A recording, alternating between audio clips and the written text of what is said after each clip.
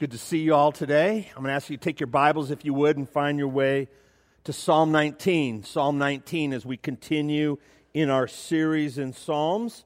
Psalm 19, if you don't have a Bible, there should be a Bible in front of you. I'll be reading out of the ESV, the English Standard Version. Those red Bibles in front of you are the New International Versions. They're good Bibles nevertheless, just a little bit of a different translation. When I 21 years ago, when I received Christ, the thing that struck me more than anything is how could the Jewish nation that had the Scriptures, that had all the hundreds of prophecies of Jesus as the Messiah, how could they miss it? But then what struck me more than anything, and this hit me, how could I even have missed God? Here I was, lived all these years, and really didn't even acknowledge God. One time, when I was 21 years old, when my brother died, my older brother died, I cried out to God, but I think that was just not even knowing what I was doing. And the fact is, when you look at creation, when you look around, you realize God has revealed himself to us. See, I thought life was just about growing up, going to school, getting a good job, maybe having a little fun, retiring, and then when you die, and that was it. I had no acknowledgement of God. In fact, I had no need of God, feeling like I have everything under control.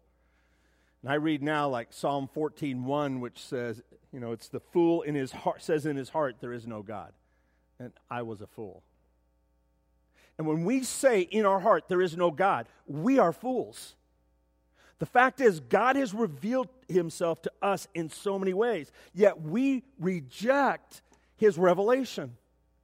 And when you look at Psalm 19, it is one of those high watermark psalms that speaks of God's revelation to us, first of all, through the sky and his creation, and secondly, through his scriptures. We're also going to see how he has revealed himself to us through his Son. But you can write this down if you're taking notes. God's glory has been revealed to us through the sky, through the scriptures, and through his Son. And in understanding that, all that is left for us to really even ponder, how should I respond? How should I respond to God's revelation to me and to this world? Let's look at this in three different ways. First of all, we're going to see revelation through our senses. And the first way is, what do we see? Well, we see God revealed in the sky. God revealed in the sky. Look at verse 1. In fact, the prescription says to the choir master, a psalm of David. So it was David that wrote this. He says, the heavens declare the glory of God, and the sky above proclaims his handiwork. Day to day pours out speech, and night to night reveals knowledge. There is no speech, nor are there words, whose voice is not heard.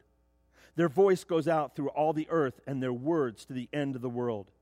In them he has set a tent for the sun, which comes out like a bridegroom leaving his chamber, and like a strong man runs its course with joy. Its rising is from the end of the heavens, and its circuit to the end of them. And there is nothing hidden from its heat. God is revealed in the sky. Now there's a term for that. It's called general revelation. General revelation. This is God revealing himself to everyone. Now last week we talked about glory, what it is. We defined it. We talked about the fact that it is the greatness of God's essential nature. It's a word for splendor and honor and reputation.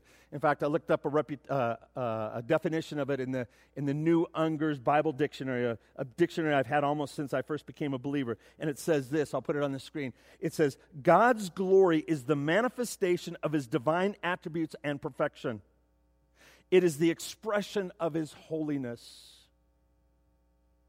God's glory is the manifestation of his divine attributes and perfection.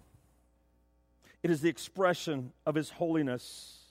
And so verse 1 says, the heavens declare the glory of God. So when you look up in the sky, when you look up in the heavens, God is revealing his glory to us. It says, in the sky above proclaims his handiwork. This is revelation that comes to everyone. Before Christ, God had revealed himself to me. I rejected it. It's amazing to even think about that we reject God's glory. In fact, notice the verbs in verse 1. Declare and proclaims. They're in the continuous tense. They're participles. God continually declares his glory. God continually proclaims his handiwork. In fact, verse 2 says, day by day pours out speech, and night to night reveals knowledge. You can't get away from God revealing his glory to us. Wherever you go, you just have to lift up your eyes and recognize that God is saying, here I am. In fact, that word pours out in verse 2. It's a picture of bubbling over or overflowing. I read this quote. It says, creation cannot contain itself. It constantly proclaims the glory of God. And we talked about how we were in southern Utah a couple weeks ago. It's like as we were driving up, it's like God is screaming his glory at us. God never stops proclaiming his glory. It's like a mom taking their young child. You know, moms, every once in a while you want to get the attention of your young child. And it's so, okay, Jimmy, look at me. Jimmy, look at me. Look at me. That's kind of what God is saying to us. He's saying, look at me. I'm right here. I'm proclaiming my glory to you.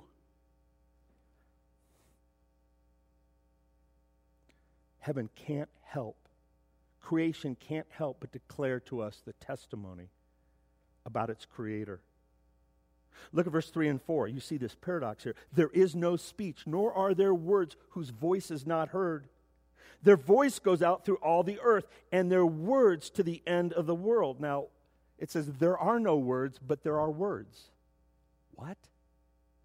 What's he saying there? That's a little odd. They seem like they contradict each other, but effectively they're saying the same thing. Let me just illustrate. In the 1860s, there was this dust-up in the United States Senate. I know that kind of stuff doesn't happen today, but back in the 1860s it did, and there was a battle on the floor of the Senate, and there was a senator named Alexander Stephens, and he ultimately became the vice president of the Confederate States in 1861, but he was chastised for speaking about another senator. He says this. He says, my opponent is not worthy to carry swill to swine. Do you all know what swill is? Let me just show you a picture of swill. It's like this food that's just left over, that's what the prodigal son was feeding. So he says, my opponent is not able to carry swill, he's not worthy to carry swill to swine. Well, this caused all kinds of an uproar. How could you say something like that? There was a demand that he apologize, to which he says, I do apologize. The senator absolutely is fit to the duty to which I referred. The point is, one statement is a denial, the other one is an affirmation, yet they both make the same point. He didn't like this guy. And when it says here, there are no words, but there are words, it's saying the same thing. Put it another way, husbands, look at me for a minute. Can your wife say something to you without words? Do your head like this. It's like, can she tell you that she loves you with no words?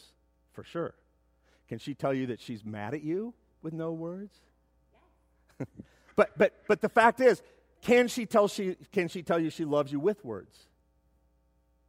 Can she tell you she loves you without words? For sure. That's what it's saying here. He says, He says, there is no speech, nor are there words whose voice is not heard. This is speaking about the glory of God that is revealed. Their voice goes out through all the world, and their words to the end of the world. And then he gives this idea of the sun. He says, in them he has set a tent for the sun, which comes out like a bridegroom leaving his chamber. He's talking about this sun that is in this tent. But have you ever seen a bridegroom ready for his bride? And he's like ready. He's like, they just can't contain him. And he's coming out towards his bride. And then he says, and like a strong man runs its course with joy. You get somebody that's been training and they just can't wait to go and compete. That's what this is saying. God's glory is such that it can't contain himself. It's like a bridegroom going towards its bride. It's like a strong man that's ready to compete. Its rising is from the end of the heavens and its circuit to the end of them. And then this, and there is nothing hidden from its heat. The sun that comes out, there is nothing that is hidden from its heat. This is saying God's glory, its general revelation, it's for everyone. You can't get away from it. So what we see is God's glory revealed in the sky. And I just look back and I realize I had no excuse for rejecting God except for my focus on self. My consumption was self. Now, as we look at this psalm, there's a shift from God's world to God's word, from God's sky to God's scripture. There's a definitive switch. He goes from what we see to what we hear. And what do we hear? We hear scriptures. We hear God's word. God is revealed in the scriptures. This now is special revelation.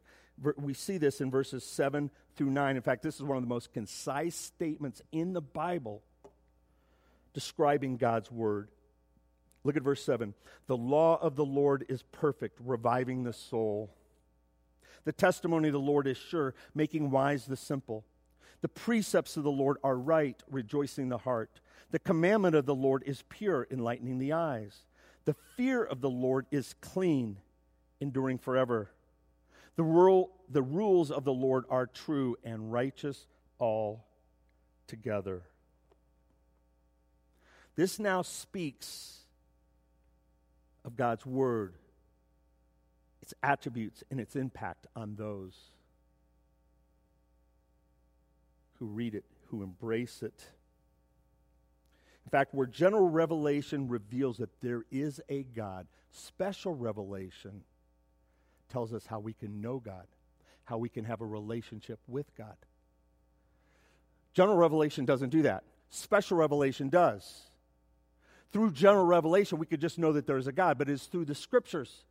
That is how we can know how to have a relationship with him. In fact, 2 Timothy 3 tells us that all Scripture is breathed out by God. This is right here is God's letter to us. It is written by God through men. 66 books written over 1,500 years on 3 different continents. 40 different authors and they all perfectly work together. They testify to Jesus, John 5:39 tells us. It speaks of the eternality of Scripture.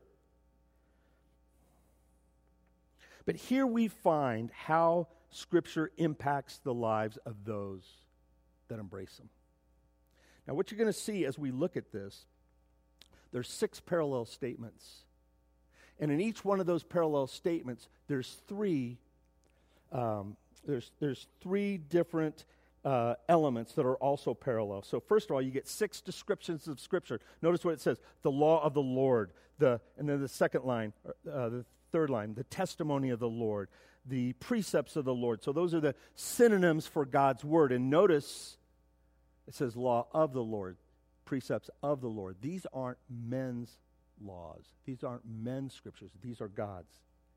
But then you get 6 different descriptives or synonyms for Scripture.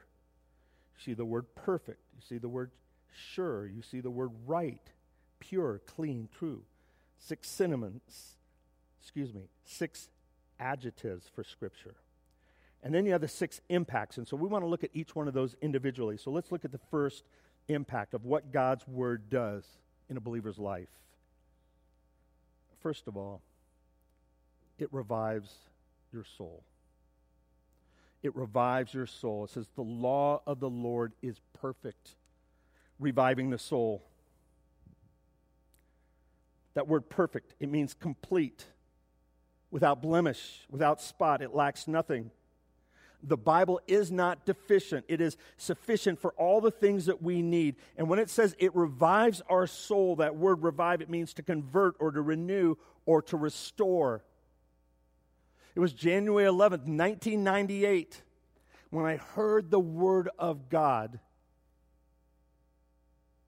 Faith comes by hearing, and hearing by the Word of God. It was in that moment that I was converted, that Pam was converted, both at the same time. It revives our dead souls. It's a picture of conversion. In fact, Proverbs 4:21 says this, my son, be attentive to my words, for they are life to those who find them and healing to all flesh. They give us life. They give us healing. These words, they revive your souls. Some of you have been believers for many years, but your soul needs to be revived. You don't get that apart from spending time in God's Word.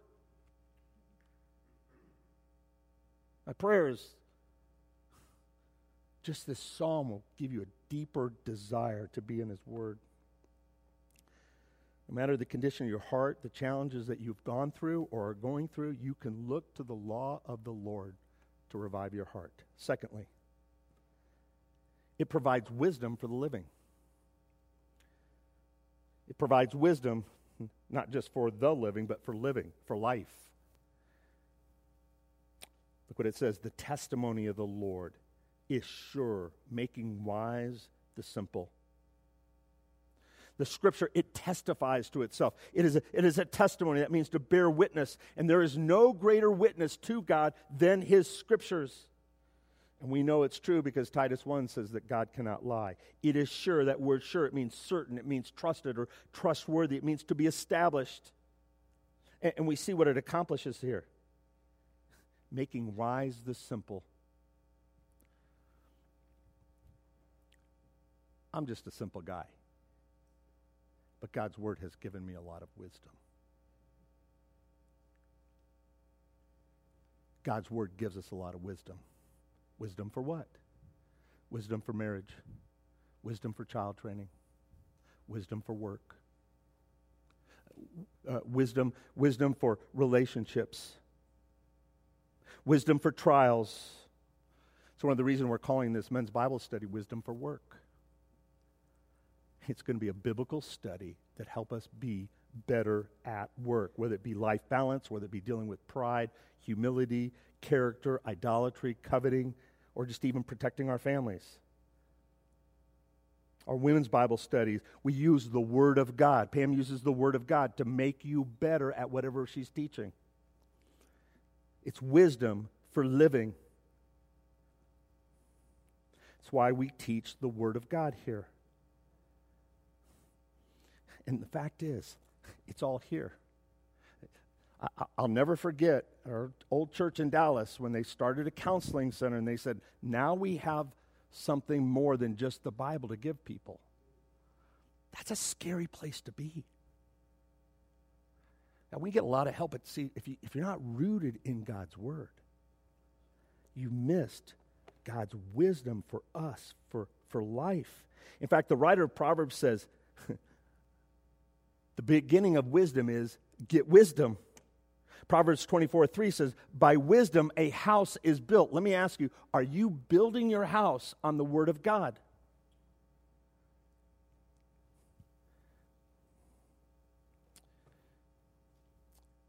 It revives your soul. It provides wisdom for living. Third, it brings joy to your heart. Verse 8, the precepts of the Lord are right, rejoicing the heart. What are precepts? They're divine principles. They're guidelines for character and conduct. And notice what he says, they're right. Now the definition is here not as opposed to being wrong, but it means they're straight as opposed to being crooked. Proverbs 3, 5, and 6, Trust in the Lord with all your heart. Lean not on your own understanding. In all your ways acknowledge him, and he will make your paths straight. That's what it means there. It is linked to the idea of righteousness. Now, the great Charles Spurgeon, he saw these first three as progressive. Conversion leads to wisdom, leads to joy. Conversion. And if anyone's in Christ, they're a new creation. Old things have passed away. Behold, the new has come. Wisdom. Wisdom from God's word, which leads to joy. True joy. Joy deep down in the heart that comes when we are in a right relationship with God. And I'm telling you, if your relationship with God is not right, there is no joy.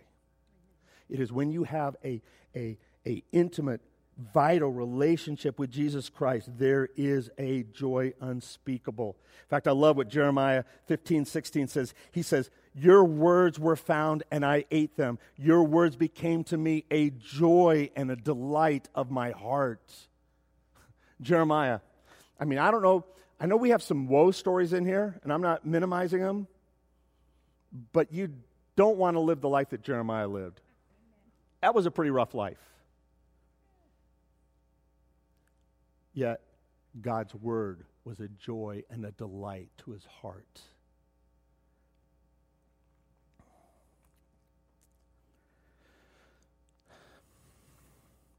Freedom in Christ brings joy.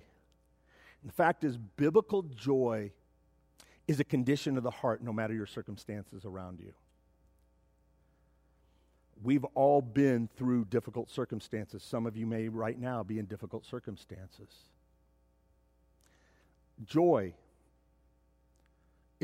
Biblical joy is not dependent on your circumstances. It's dependent on a deep-seated relationship, a deep-seated understanding of God and your relationship with him. The fact is, there's joy in knowing you're on the right path. How many of you, it's hard to use this illustration actually in this age of GPS on our phones, but how many of you have ever been lost before? Whether it be driving, whether it be hiking, or whatever it is. Like, when you're lost, there's a lot of stress. There's a lot of anxiety. And if you have the family in the car, if you're a guy driving, you keep it quiet as long as you can until all of a sudden your wife says, this doesn't seem right. Yeah, I know. And there's anxiety. But once you get back on the right path, all of a sudden there's like this joy. And that joy takes away the anxiety and the depression and the angst, the fear, the doubt. Listen, God's word, it revives your soul. It provides wisdom for living. It brings joy to your heart.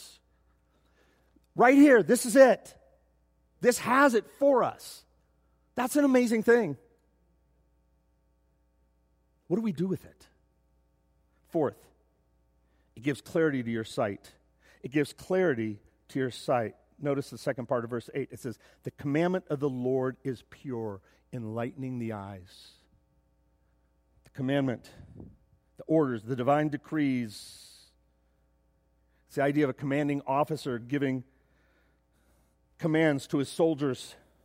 And notice it says, his commands are pure. They're free from pollution. It is clear. It is lucid. The scripture, it means what it says, and it says what it means. You don't have to second guess scripture.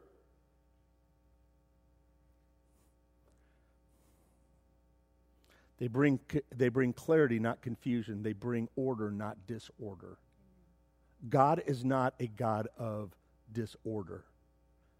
We live in a world where there is so much disorder. Just turn on cable news.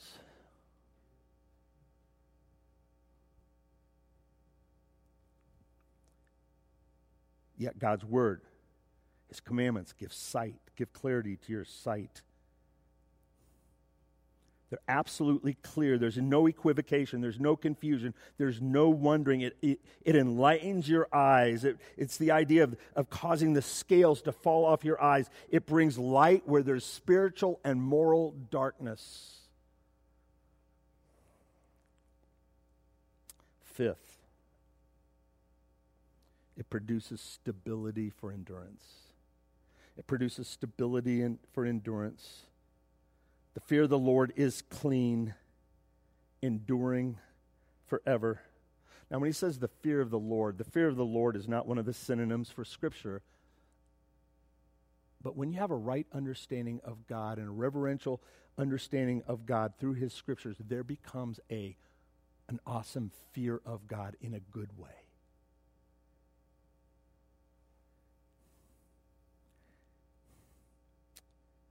The more he is revealed to you, the more you should be in awe of him and have this healthy fear of God and worship him. And the idea is it's clean. It's absent from impurity, absent from filth or defilement. It's clean. It's ethically clean. Scripture's without error or corruption. Listen to what Psalm 12:6 says. It says, "The words of the Lord are pure words, like silver refined in a furnace on the ground, purified 7 times." I used to think that the Bible was full of errors, but I'd never read it. Isn't that funny? Yeah, the Bible's just full of errors. I'm glad nobody ever said, "Well, show me one." That'd have been a problem. It's God's Word. It's clear. But it provides stability. It says, enduring forever. That's a picture of stability. God's Word is the same yesterday, today, and forever. It's permanent and unchanging. It is never antiquated. It is never outdated. It is sufficient for all seasons and for all ages. That's why Paul says in Colossians 2, verse 8, he says, "Beware lest anyone cheat you through philosophy and vain deceit, according to the traditions of men, according to the basic principles of the world, and not according to Christ." And that warning is not for unbelievers. It's for believers. Finally, it gives us revival, wisdom, joy, clarity, stability, and finally, direction. It directs us to right living. It directs us to right living. The rules of the Lord are true and righteous altogether. When it speaks of the rules, think of the Supreme Court of the world and the Supreme Judge. The Bible is God's standard for judging all mankind for eternity. And the fact is, they're true. They provide the standard for truth. Newsflash, truth is not relative. Truth is truth. John 17:17 says, Jesus says, sanctify them by your truth. And then he says this, your word is truth. You never have to question God's word. In fact, where do we see the first questioning of God's word? In Genesis chapter 3. Did God really say? And then it just spun out from there. But the fact is, it gives us direction for right living, living in a way that pleases God. This book that you hold in your hand, or that phone with the Bible app, hopefully you're looking at your Bible. Think about what it provides. Think of the impact it has on you. It revives your soul. It provides wisdom for life. We'll go back to that slide. I was using it. Yeah. It brings joy to your heart. It gives clarity to your sight. It produces stability for endurance. It directs you for right living. God has revealed himself through the sky, through the Scripture, but also he's revealed himself through his Son and in his Son. Let me just put up a couple scriptures real quick. Hebrews chapter 1. Long ago, at many times and in many ways, God spoke to our fathers by the prophets. That was where we got our scriptures. But in these last days, he has spoken to us by his Son, whom he appointed the heir of all things, through whom he created the world. All things were given into Jesus' hands. He was the one that created the world. He is the radiance of the glory of God and the exact imprint of his nature, and he upholds the universe by the power of his word. Jesus is the second person of the Trinity. And after making purification for sins, what's that? That's his death on the cross and his resurrection. He sat down at the right hand of the majesty of on high. God has revealed himself through his Son. Listen to what John 1:14 says. And the Word became flesh and dwelt among us. And we have seen his glory. Glory as the only Son from the Father, full of grace and truth. What did we need? We needed the revelation of God's Son. Why? John 3:16 says, "For God so loved the world that he gave his only Son, that whoever would believe in him should not perish, but have eternal life." If God did not reveal himself through his Son, Jesus Christ, we would all perish. God has revealed himself through the sky, general revelation for everyone. God has revealed himself through the Scriptures, that special revelation. We can know how to have a relationship with him. But then God revealed himself through his Son so we could have a relationship with him.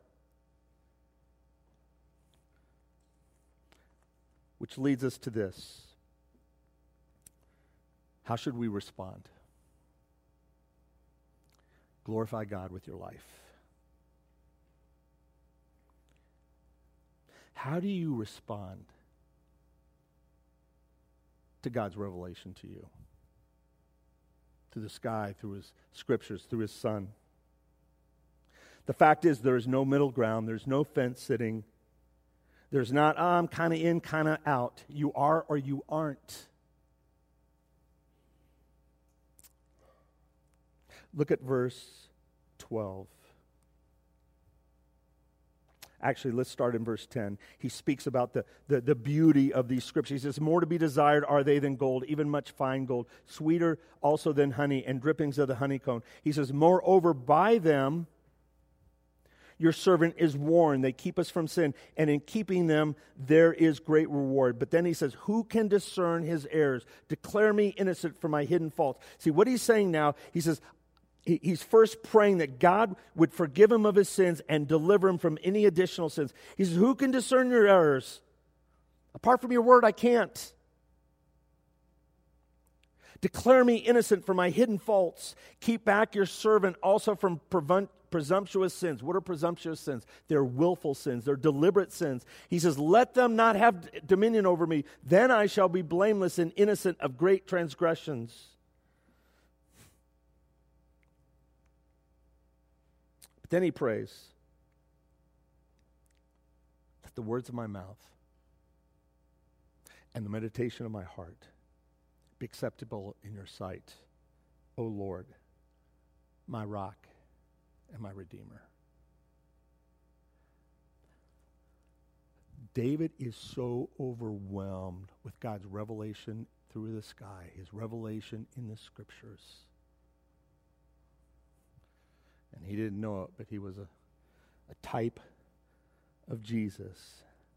But all he could do is just say, "Lord, let the words of my mouth and the meditation of my heart be acceptable to you, O God." Here's the point. When you meditate on God's perfect, sure, right, pure, simple, clean Scriptures, you are transformed from the inside out. Your soul is revived, and you are given wisdom and joy and clarity and stability and righteousness. That's why 1 Corinthians 10:31 says, "So whatever you eat or drink or whatever you do, do all to the glory of God." Our lives, which should be to the glory of God. When we truly comprehend what God has revealed to us through his sky and through his Scriptures and through his Son, it's like we should be on our knees saying, "God, how can I glorify you today? Forgive me for making my life about me and not about you."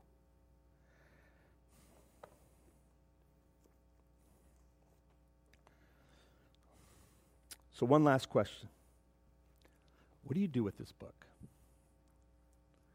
And this is what I want to ask you, just to get real honest with yourself. Is it your manual for life?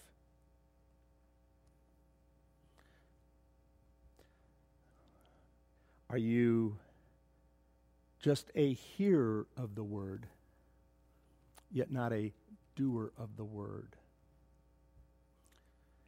Jesus had a lot to say on that, but I think he says it best in this one last passage I want to end with. And that's in Matthew chapter 7. If you turn there, Matthew chapter 7. I'm going to ask our worship team to come up. Look at Matthew chapter 7, verse 24. Jesus has just finished the Sermon on the Mount. Incredible message. And then he says this, everyone then who hears these words of mine and does them will be like a man who built his house on the rock. And the rain fell, and the floods came, and the winds blew and beat on that house, but it did not fall because it had been founded on the rock. What was special about that guy? He heard the word, and he kept the word. He lived the word. Verse 26.